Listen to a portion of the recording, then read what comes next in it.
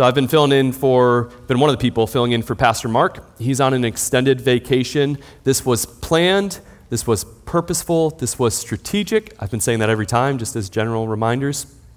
This is so we have Pastor Mark for the long haul so he doesn't get burned out. So he is getting close to the end of that extended time off, but today I'm going to fill in for him. We're going to be in 2 Peter chapter 1. If you want to open your Bibles or grab a Bible around you and flip there, we'll put the verses on the screen as well.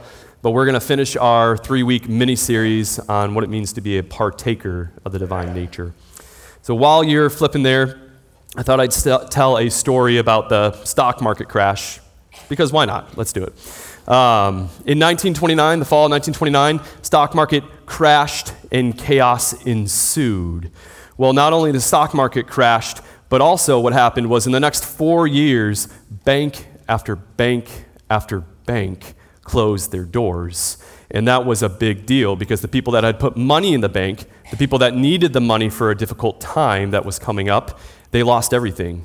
There was no insurance. There was nothing that was going to give them their money back. When the bank closed their doors, they were done. That money was gone. It's estimated that the people lost about $1.3 billion at a time when money was scarce. Well, as you can imagine, that ensued more chaos. People don't want to put money into a bank if they're hearing that banks everywhere are closing, right? And so banks had less money to loan out to people. This affected the manufacturing industry. This affected the agriculture industry. They were operating at a fraction of their capacity, which meant less jobs, which meant less money, which just kept going around and around in a circle. And the government was trying to figure out, what do we do? How do we get people to put money back into the banks? Well, President Roosevelt, he signed the Banking Act of 1933, and this created the FDIC. You might see the placard sometimes if you still go in person to banks. It's the Federal Deposit Insurance Corporation. And what it did is it restored people's trust in the banks because the government said, if your personal bank fails, we will come in. We will make you whole. That is still in effect today. If you open up a bank account, we actually just saw this. If you're keeping an eye on things going on in California, the Silicon Valley Bank, it failed, and lots of people would have lost a ton of money, except the FDIC stepped in, and they made everyone whole, even above their limit, even above the $250,000 that people might have had there. And it has the effect, it soothes the chaos. You see, assurance, it's a powerful thing. It can give us confidence. It can move us forward. Today, we're talking about assurance of where to put our lives. How do we know that we have the true knowledge of Jesus Christ that Peter's been talking about? There's a passage in Matthew. It's not our main passage today, but I thought it would just really help us set the stakes for why this is important. This is Jesus talking. He says, "Not everyone who says to me, 'Lord, Lord,' will enter the kingdom of heaven, but the one who does the will of my Father who is in heaven. On that day, many will say to me, 'Lord, Lord, did we not prophesy in your name, and cast out demons in your name, and do many mighty works in your name?' And then I will declare to them, 'I never knew you. Depart from me, you workers of lawlessness.'" That's a heavy passage. That passage gave me a lot of anxiety when I was a younger believer. I wrestled with it. Specifically, because Jesus doesn't say this is going to happen to one or two. He says, many will say to me that day. Was I going to be one of those people? Can I know if I'm going to be one of those people that Jesus is going to turn away on that final day? How can I know? That's what our passage is going to talk about today. That's where we're going. I'm going to read our actual passage out in front of us. This is in 2 Peter chapter 1, verses 8 to 11. It's the final one in our mini-series. It reads, "For if these qualities are yours and are increasing, they keep you from being ineffective or unfruitful in the knowledge of our Lord Jesus Christ. For whoever lacks these qualities is so nearsighted that he is blind, having forgotten that he was cleansed from his former sins. Therefore, brothers, be all the more diligent to confirm your calling and election. For if you practice these qualities, you will never fall. For in this way there will be richly provided for you an entrance into the eternal kingdom of our Lord and Savior, Jesus Christ. This is the word of the Lord. The people that Peter is writing to, man, they need assurance because they've been battered with false teachers who are deviating from the faith, both in theology, in what they believe about God and believe what he has said, as well as morality, the way they follow after God. You see, they are turning away from it, and they are trying to entice other people to do the same. They're claiming that there's no final judgment, that Jesus isn't coming again. And the Apostle Peter, the one that's writing this letter, he's about to die. He's going to be executed, and he knows it. And so he's writing to stir them up by way of reminder that after he's gone, he knows that they'll be well cared for. A short recap if you missed the last 2 weeks, or maybe you just have a notoriously bad memory, no judgment. Short recap, God gave us precious and great promises. And it's through these promises, when we go through God's promises, we become partakers of the divine nature. We begin to actively escape corruption that's in the world because of sinful desires. The heart of this corruption, it's competing wills. If you take a look inside yourself, you'll find this nagging voice that just keeps trying to steer you towards decay. It whispers to you. It tries to seduce you towards selfishness or pride or anger or lust. You see, God has his promises, but so does sin. And sin promises that this mutiny will give you what you want, that gossip will give you self-importance, that anger will give you justice, that lust will give you fulfillment, but it never does. You see, it's through God's promises that we begin to cling to something else, that we escape this corruption, we turn from these sinful desires, and instead we begin to join God in who he's like. Last week we talked about what does this look like? What does it look like to be a partaker of the divine nature? And we had Peter, he was writing to us and saying, make every effort. Man, have the fullest zeal, have an excited fervor to do these things, to reach down into your faith, into your trust of God, and dredge up these 7 qualities that he has given you. And we talked about those 7 qualities. The first one is moral excellence. This is an uncommon character that is worthy of praise. We've been called to God's excellence, to his uncommon character that's worthy of praise, and we're called to follow in that. We're called to do that. Knowledge was the second one. As we engage in moral excellency, there comes a knowledge. It's a comprehension, an intellectual grasp of something. We begin to understand what is good and what is excellent and what is perfect. The reason it takes faith to have this knowledge is because God is the one that's setting that standard. God gets to say what is good and acceptable and perfect, not our culture, not our conscience, not what feels good to us. It takes faith. It takes trust to have that knowledge.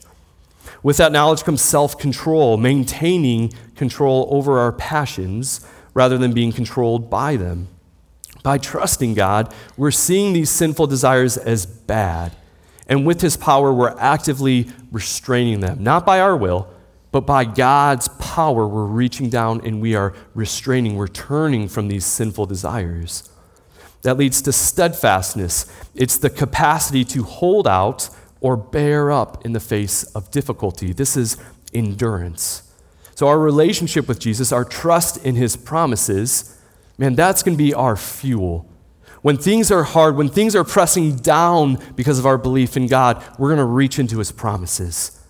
We're going to reach into God's goodness, and that is what's going to hold us to the last day. That's going to be our endurance. That leads to godliness. This is inwardly our desires are fixed on Jesus, and outwardly our actions become like his. It results in a life honoring to God, resembling God.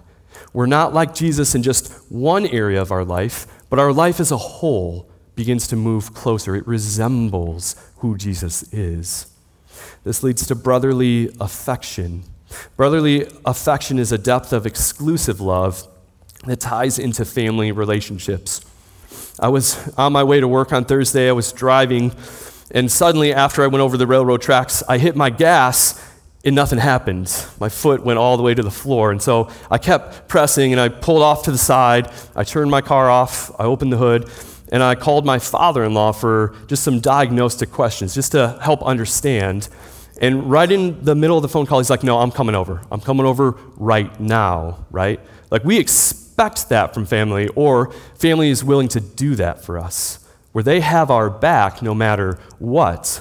What Jesus is saying is that it's not just your blood family that's going to have your back, it's going to be your Christian family. Because of the blood of Jesus, because of how Jesus sees all of us that are believers, we're his adopted brothers, that is going to be the reason that we're going to treat people with abundant joy, with generosity, with sacrifice. Not just because we're related to them, but because we have Jesus that's holding us together. That's brotherly affection.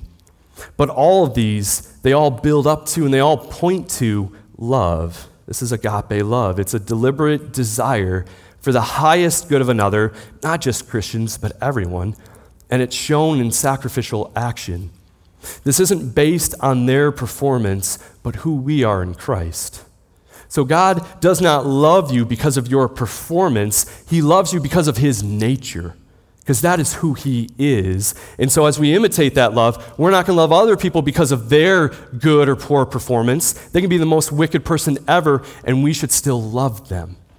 That's why we're called to love our enemies. It's not a reflection of their performance, it's who we are in Christ.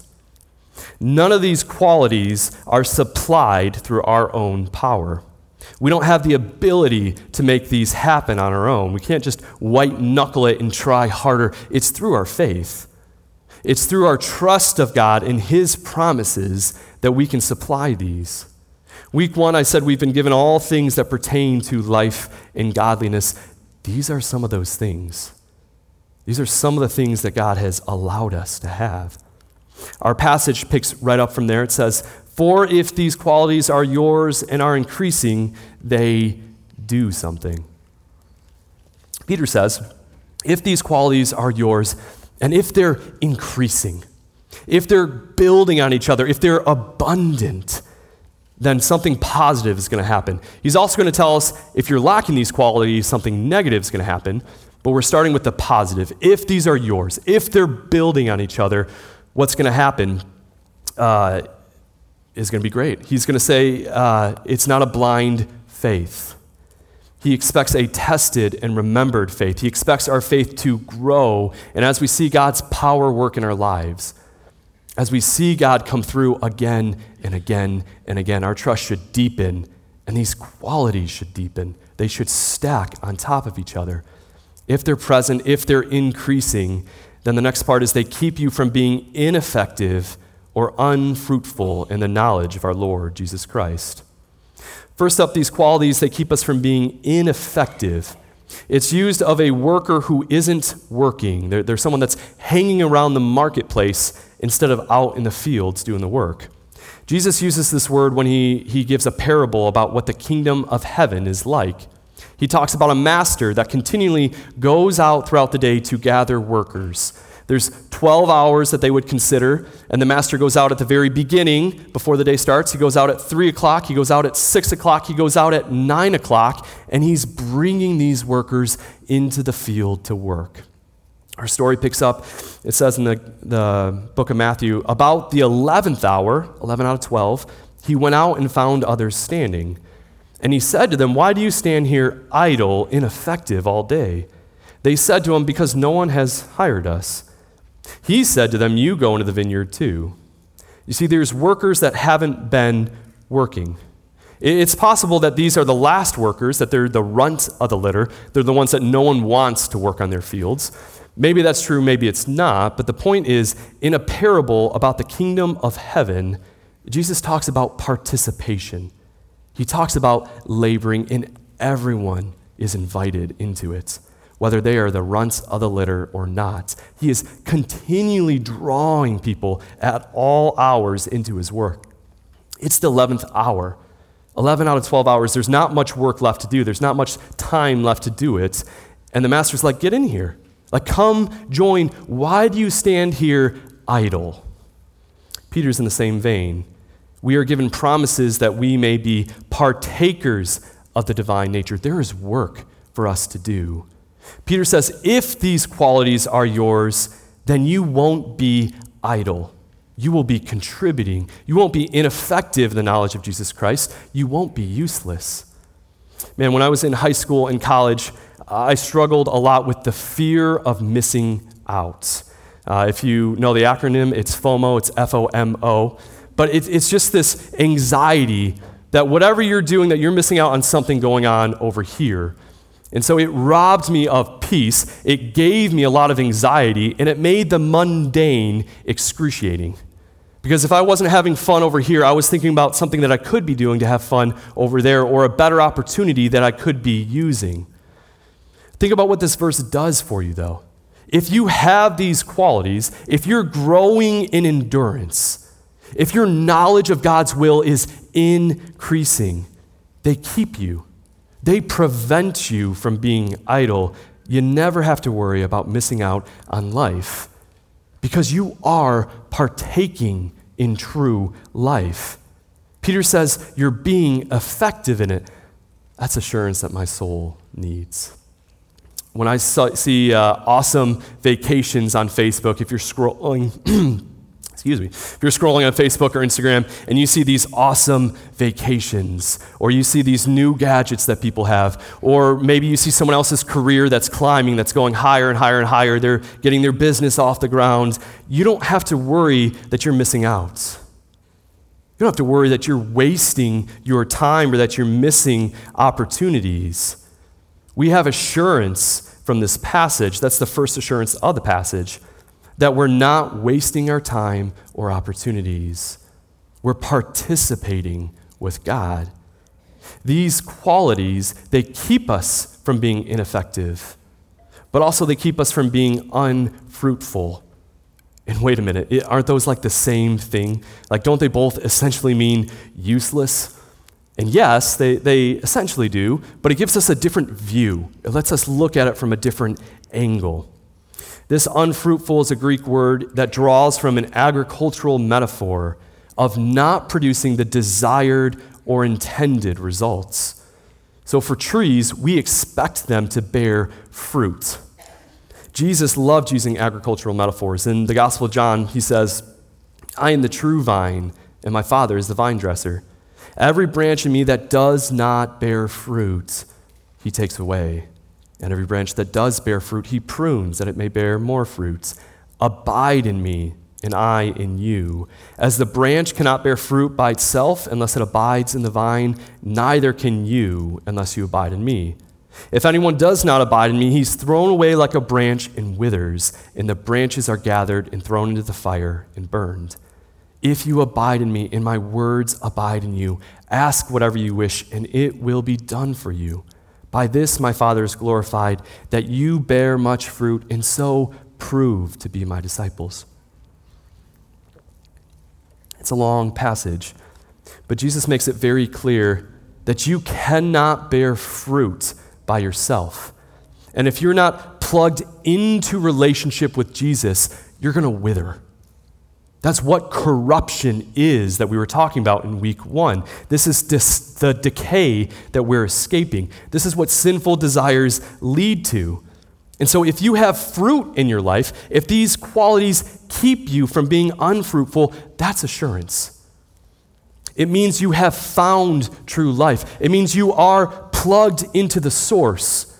It's like a Christmas tree. You plug a Christmas tree and the lights go on, you know you have it right. You know that you're plugged in, that you're abiding in Jesus. You see, we have assurance that we are in relationship with Jesus, that we are bearing fruit. This is not legalism. None of these qualities will save you. They don't have the power to do that. They have to be done from faith. It's from our trust of God. We're reaching down into His promises to do these things. It can't be for salvation. But if they're from faith, they'll be an indicator for you. They'll show you that you're plugged into the source. They'll give you assurance that you are participating in the divine nature. This is the positive benefit of having these qualities. Now we're going to see the negative benefit of not having them. For whoever lacks these qualities is so nearsighted that he is blind, having forgotten that he was cleansed from his former sins. There was one time that I was riding my bike around MSU campus when I was an undergrad, and I was texting, which you didn't have like the text-to-voice option or anything. You had the phones that slid up, and there was a whole keyboard, which were awesome. I miss those. But what it did was you can't text it with one hand, and so I was texting with both hands over my handlebar, and what I would do, it's not dangerous at all, I would text, keep my head down, and then I would peek my head up, and I'd look around, and then I'd go back to texting. And I was doing a really good job of looking out for people.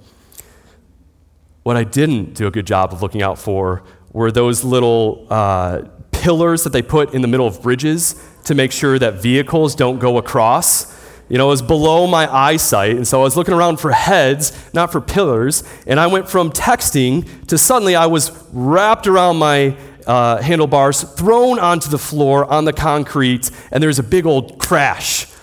And then as I slowly got up, to my embarrassment, I saw my friend across the bridge, and I'm like, oh, they saw everything. And so I walked my bike over, I'm like, did you see that? And they looked up and they said, no, see what? I was texting. What happened? Nothing. Don't worry about it, right? You see, you can be so focused on something that it makes you blind to everything around you. I was so focused on texting that I missed that little barrier that prevents vehicles. My friend was so focused on texting that they missed me crashing into the cement, right? Peter is saying that without these qualities that come from faith, without something like self-control that is restraining a sinful lifestyle, then you're nearsighted to the point of blindness. You're not looking at the whole picture. He clarifies specifically, you're blind to what has been done for you. You've forgotten that you were cleansed from former sins. Cleansing or purification, that was very important in the Old Testament. If you were unclean, there was some type of flaw or contagion that prevented you from being near to other people. It prevented you from being near to God himself. Our sin, it taints us. It will eternally prevent us from being in God's presence. If you're a believer in Jesus, you're cleansed from that. You're cleansed from all sin that has happened in your life. You're purified and you're brought back into proximity with God. You're close to him because of Jesus' blood. Listen to one of God's promises in the Old Testament. He's writing to Israel in the book of Ezekiel. He says, "They shall not defile themselves anymore with their idols and their detestable things, or with any of their transgressions, but I will save them from all the backslidings in which they have sinned, and will cleanse them, and they shall be my people, and I will be their God." In a spiritual sense, we are defiled by sin, but Jesus cleanses us to be his people. If these qualities are missing in your life, you've forgotten what God did. And that sounds innocent enough, right? Like, I forget my church keys sometime when I'm on the way to church. It's not intentional, it just, sometimes it happens. Well, the more monumental the action or the event, the less the innocence when you forget about it, right? If you've forgotten your anniversary or you've forgotten a birthday of your spouse, you might understand that, right? It's less innocent because it was more monumental. God chose to cleanse us from our former sins, and it cost him the thing. It cost his very own son, the one with whom God was well pleased. To forget about that is a big deal. To live your life ignorant of that is the ultimate insult to God. This is not talking about slipping up in sin. It's describing a lifestyle of not caring about God's will. I like the way Paul puts it in 1 Corinthians. He says, "Or do you not know that the unrighteous will not inherit the kingdom of God. Do not be deceived, neither the sexually immoral, nor idolaters, nor adulterers, nor men who practice homosexuality, nor thieves, nor the greedy, nor drunkards, nor revilers, nor swindlers will inherit the kingdom of God. And such were some of you, but you were washed, you were sanctified, you were justified in the name of the Lord Jesus Christ and by the Spirit of our God. We were on that list. You can find your sin on that list. That's who we were. We used to be caught in our own sinful desires. You see, we judged by our culture that it was okay. We judged by our conscience that it was okay. We judged by our feelings that it was okay. It was not okay by God's standard. This led to corruption. This led to a decay of who we were meant to be. Your sinful desires, they will lie to you. If you're forgetting that you were cleansed of your former sins, you're turning a cold shoulder to God. You're so focused on sin or pleasure or the world around you that you have this tunnel vision. You're blind. You don't see what that sin is actually doing, and that's such a dangerous place to be. You're called to be a partaker of the divine nature, not cling to the corruption that defined who you were. Essentially, what Peter is doing here is he's sending out a Nexel alert. Do you ever get those on your phone? Especially at like 2 a.m. when you're sleeping, you get this alert that comes through on your phone. Peter's sending out the message, beware of this description. You see, these false teachers that are coming in, that are trying to entice people to follow them, Peter says they match this description of someone who is blind. We find in chapter 2 that the false teachers are making the claim that because of their knowledge, they can do what they want. They indulge in the lust of defiling passion. They despise authority. They have no self-control. They have no moral excellency. They have no brotherly love for each other. Chapter 2:19 of 2 Peter says they are enslaved to corruption. They're not escaping it. They're enslaved to it. He's not calling these false teachers out by name. He's giving the church a description of what they will look like. Jesus tells us what happens if we follow the spiritually blind. He says, and if the blind lead the blind, both will fall into a pit. You see, these qualities, they also give us assurance of who to follow. The lack of qualities show us who not to follow. If you were to get close to me and you see in my life that I am lacking these qualities, that's a big deal. No matter what I am saying, if these qualities aren't infused into my life, don't follow me. Don't follow someone who has no self-control over sinful desires. That doesn't mean we won't stumble. It means that we don't have a lifestyle where we just give in to anything that we want. Don't follow me if I don't have any brotherly affection. If I'm treating other Christians as less than nothing or as pushed apart. That's not how it works. Peter sends out this Nexel. He says, these false teachers, they're blind. Don't follow them. And then he builds up and he says in verse 10, therefore, brothers, be all the more diligent to confirm your calling and election. Peter has been building up to this point. He made the claim in verse 3 that we can become partakers of the divine nature. He exhorts us for this reason. He says, make every effort to dip into your faith and to provide these qualities, because these qualities will do something good for you, and if you don't have these qualities, it will be something negative for you. Well, now he's finally ready to land the plane. Therefore, because of these things, be all the more diligent. There's urgency, there's haste, there's effort that's going to go into this, and it's an effort to confirm your calling and election. Week 1, we talked about these wire nuts that Peter uses. When you're doing electrical work, you have 2 wires that come up, and you put a wire nut on them, and you twist, and they tap into the same line.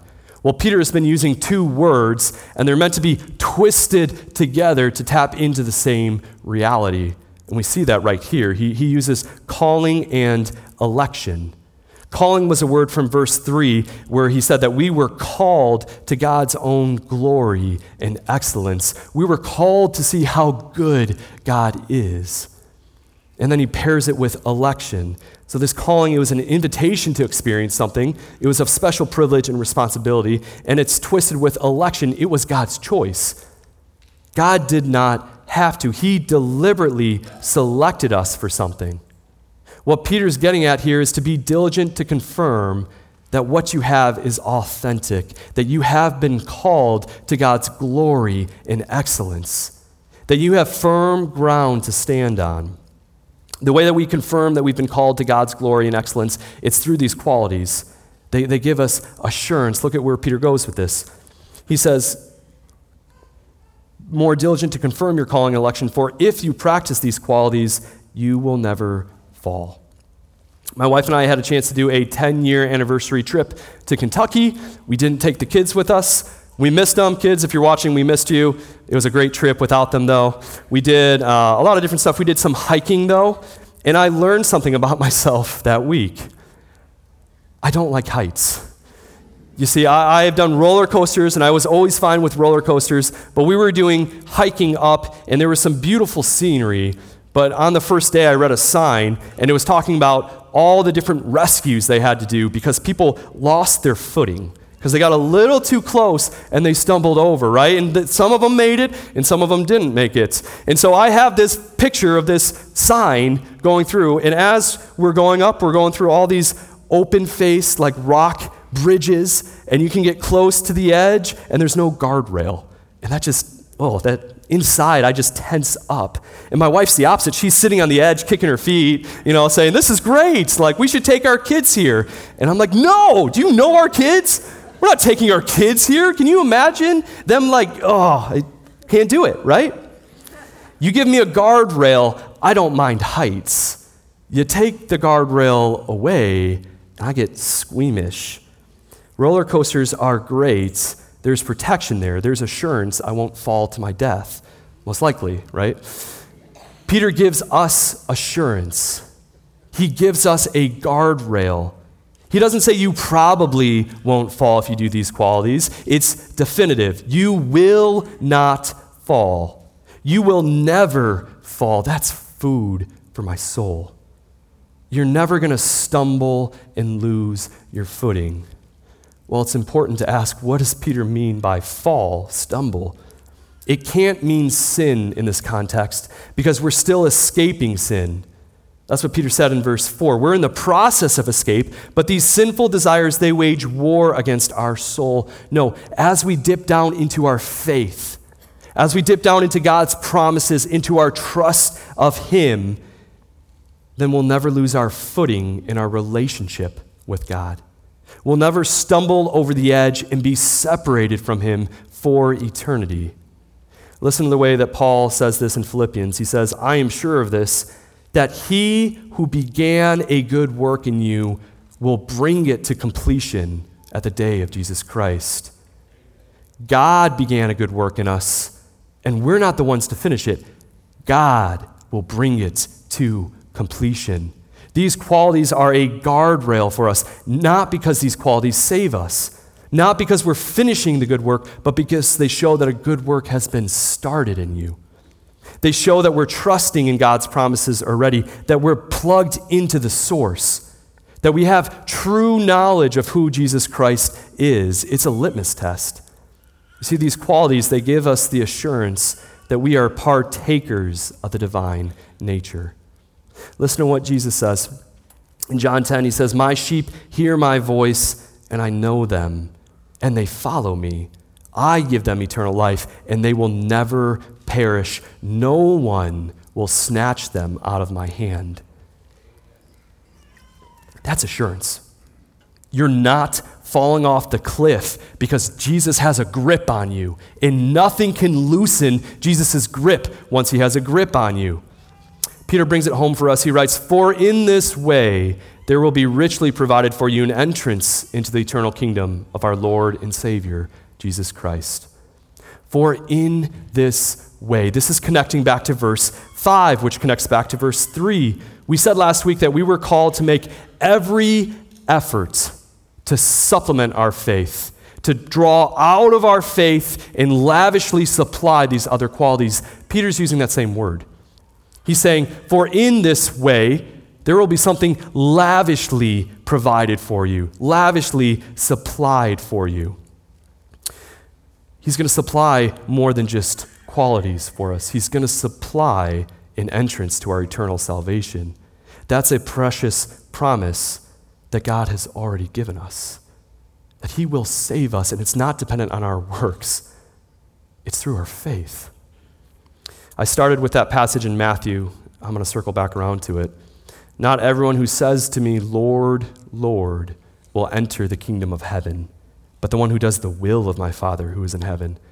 On that day, many will say to me, Lord, Lord, did we not prophesy in your name and cast out demons in your name and do mighty works in your name? And then I will declare to them, I never knew you. Depart from me, you workers of lawlessness. See, I used to be afraid of this passage. It used to give me anxiety, and now it doesn't. Something's changed for me. You see a contrast in this passage. There's people who say, Lord, Lord, and there's those that do the will of the Father. What's interesting is we look on the outside for religious activity. We look on the outside for the will of the Father. We look for prophesying in his name, for casting demons out in his name, for doing mighty works in his name. And those all look like the will of the Father, but Jesus says it can be a veneer. Evidently, they're not escaping corruption. They're not waging war against their sinful desire because Jesus tells them, I never knew you. You see the doorway. They never went through a personal relationship with Jesus. They never had the knowledge and the personal intimacy of who God was. He doesn't say, you turned away from me. He says, I never knew you. And he calls them workers of lawlessness. Man, they may give Jesus lip service, but they're actively rebelling against God in their lives. This is not talking about slipping up in sin. It's describing a lifestyle of not caring about God's will. The eternal kingdom is for those that want to do the will of the Lord, that have been cleansed by the blood of Jesus to do the will of the Father. If you're dipping into your faith, if you are trusting God's promises in supplying these qualities, it's because you care about the will of the Father. There's assurance for you. God will never cast you out. It's not by our works that we get into heaven. It's by Jesus' work on the cross. And you can stand firm in that. You can cling to that.